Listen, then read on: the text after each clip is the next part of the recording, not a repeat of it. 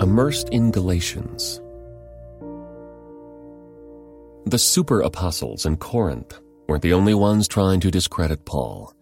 In the Roman province of Galatia, a region in Asia Minor, modern-day Turkey, some troublemakers were bringing a different version of the good news about Jesus into the churches Paul had founded. They were teaching that even those who had faith in Jesus needed to obey certain parts of the Jewish law, particularly circumcision. These false teachers evidently claimed that Paul had learned this from the other apostles and was teaching this elsewhere.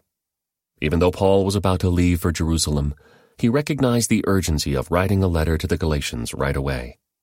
The meaning of the gospel itself was at stake. In his letter, Paul sets the record straight regarding what he taught, where he learned it, and what following Jesus really involves. We can tell immediately that Paul is upset by what's happening in Galatia. A standard feature of Paul's letter is an opening word of thanksgiving for the recipients, but Paul skips it and goes straight to his reprimand. I am shocked that you are turning away so soon from God. You are following a different way that pretends to be the good news, but is not the good news at all. Paul first explains that he received the gospel message directly from Jesus, not the apostles. He goes on to say that the apostles in Jerusalem believe the same thing he does. Gentiles who follow Jesus don't need to keep the Jewish law. Next, Paul describes a confrontation he had with the apostle Peter over this issue.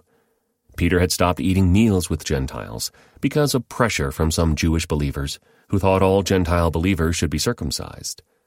This struck at the heart of God's revelation that there is a new, single family based on faith in Jesus. Paul had challenged Peter publicly because he was not following the truth of the gospel message. Paul then devotes the bulk of this letter to explaining why it isn't necessary for Gentiles to keep the Jewish law. He reminds the Galatians that God gave them the Holy Spirit and worked miracles among them as soon as they believed the message about the Messiah. They already had signs of God's new world existing in their community, so why should they now think they needed to follow Jewish observances? Paul provides an in-depth discussion of Israel's history, including the crucial sequence of Abraham, the giving of the law under Moses, and then the coming of Jesus. Although Abraham lived before the Jewish law was established, he received God's promises of land and a worldwide family, and he believed those promises by faith. Abraham believed God, and God counted him as righteous because of his faith. Paul argues that the later coming of the Jewish law can't undo the covenant made with Abraham. The law was given to God's people only for a period of time, as a guardian, until the Messiah came. Now that Jesus has come, everyone who has faith in him becomes a true child of Abraham and an heir of the promises made to him. The dividing line between Jew and Gentile are dissolved, and now one family of Abraham exists through faith in Jesus.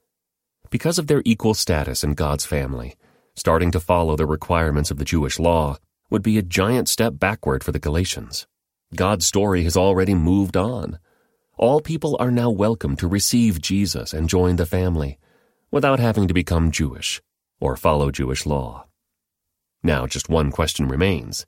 If the Gentiles don't follow the Jewish law, what will keep them from living immoral lives? Paul emphasizes that God's Holy Spirit living in them empowers them to follow the good ways of God's kingdom. As Paul says in closing, it doesn't matter whether we have been circumcised or not. What counts is whether we have been transformed into a new creation. May God's peace and mercy be upon all who live by this principle. They are the new people of God.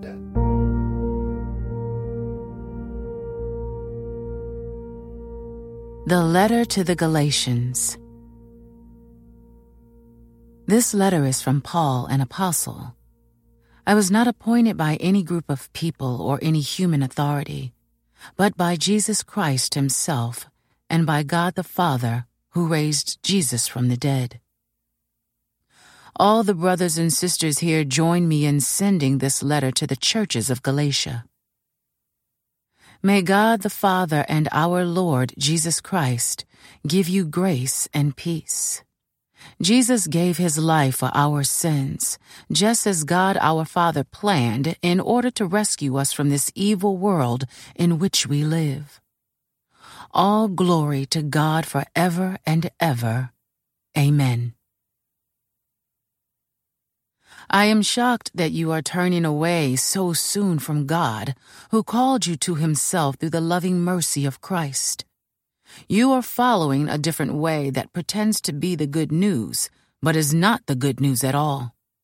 You are being fooled by those who deliberately twist the truth concerning Christ.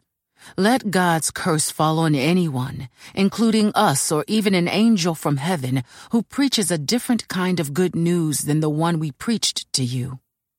I say again what we have said before. If anyone preaches any other good news than the one you welcomed, let that person be cursed. Obviously, I'm not trying to win the approval of people, but of God. If pleasing people were my goal, I would not be Christ's servant. Dear brothers and sisters, I want you to understand that the gospel message I preach is not based on mere human reasoning. I received my message from no human source, and no one taught me. Instead, I received it by direct revelation from Jesus Christ. You know what I was like when I followed the Jewish religion, how I violently persecuted God's church.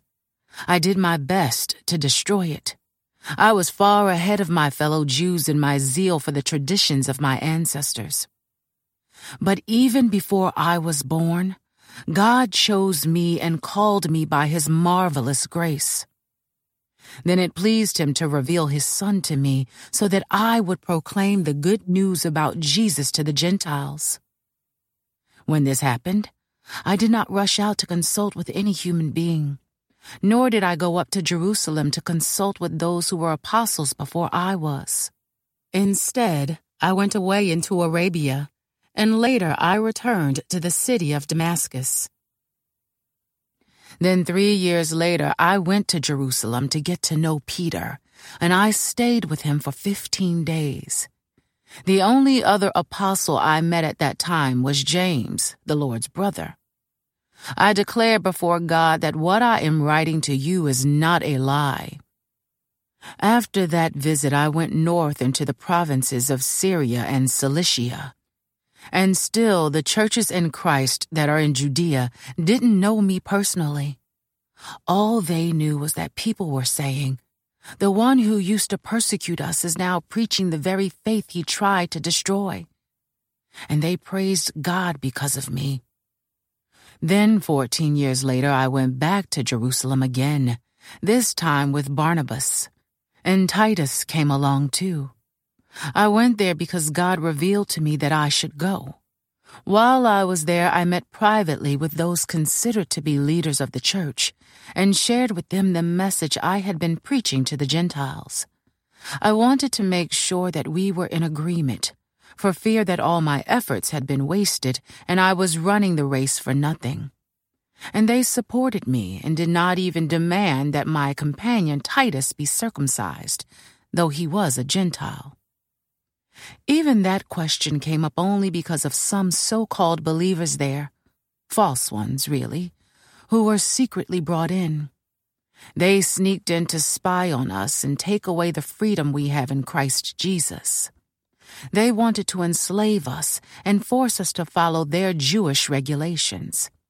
But we refused to give in to them for a single moment. We wanted to preserve the truth of the gospel message for you. And the leaders of the church had nothing to add to what I was preaching.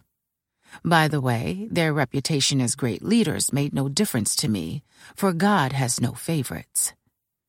Instead, they saw that God had given me the responsibility of preaching the gospel to the Gentiles, just as he had given Peter the responsibility of preaching to the Jews. For the same God who worked through Peter as the apostle to the Jews also worked through me as the apostle to the Gentiles. In fact, James, Peter, and John, who were known as pillars of the church, recognized the gift God had given me, and they accepted Barnabas and me as their co-workers. They encouraged us to keep preaching to the Gentiles while they continued their work with the Jews. Their only suggestion was that we keep on helping the poor, which I have always been eager to do. But when Peter came to Antioch, I had to oppose him to his face, for what he did was very wrong. When he first arrived, he ate with the Gentile believers who were not circumcised. But afterward, when some friends of James came, Peter wouldn't eat with the Gentiles anymore. He was afraid of criticism from these people who insisted on the necessity of circumcision. As a result, other Jewish believers followed Peter's hypocrisy, and even Barnabas was led astray by their hypocrisy. When I saw that they were not following the truth of the gospel message, I said to Peter in front of all the others, "Since you, a Jew by birth, have discarded the Jewish laws and are living like a Gentile, why are you now trying to make these Gentiles follow the Jewish traditions? You and I are Jews by birth, not sinners like the Gentiles. Yet we know that a person is made right with God by faith in Jesus Christ, not by obeying the law. And we have believed in Christ Jesus, so that we might be made right with God because of our faith in Christ, not because we have obeyed the law. For no one will ever be made right with God by obeying the law.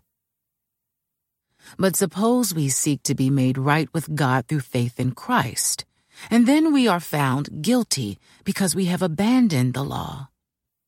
Would that mean Christ has led us into sin? Absolutely not.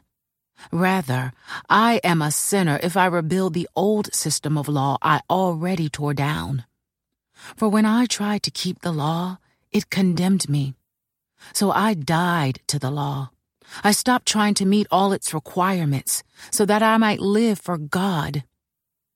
My old self has been crucified with Christ. It is no longer I who live, but Christ lives in me. So I live in this earthly body by trusting in the Son of God who loved me and gave himself for me. I do not treat the grace of God as meaningless. For if keeping the law could make us right with God, then there was no need for Christ to die.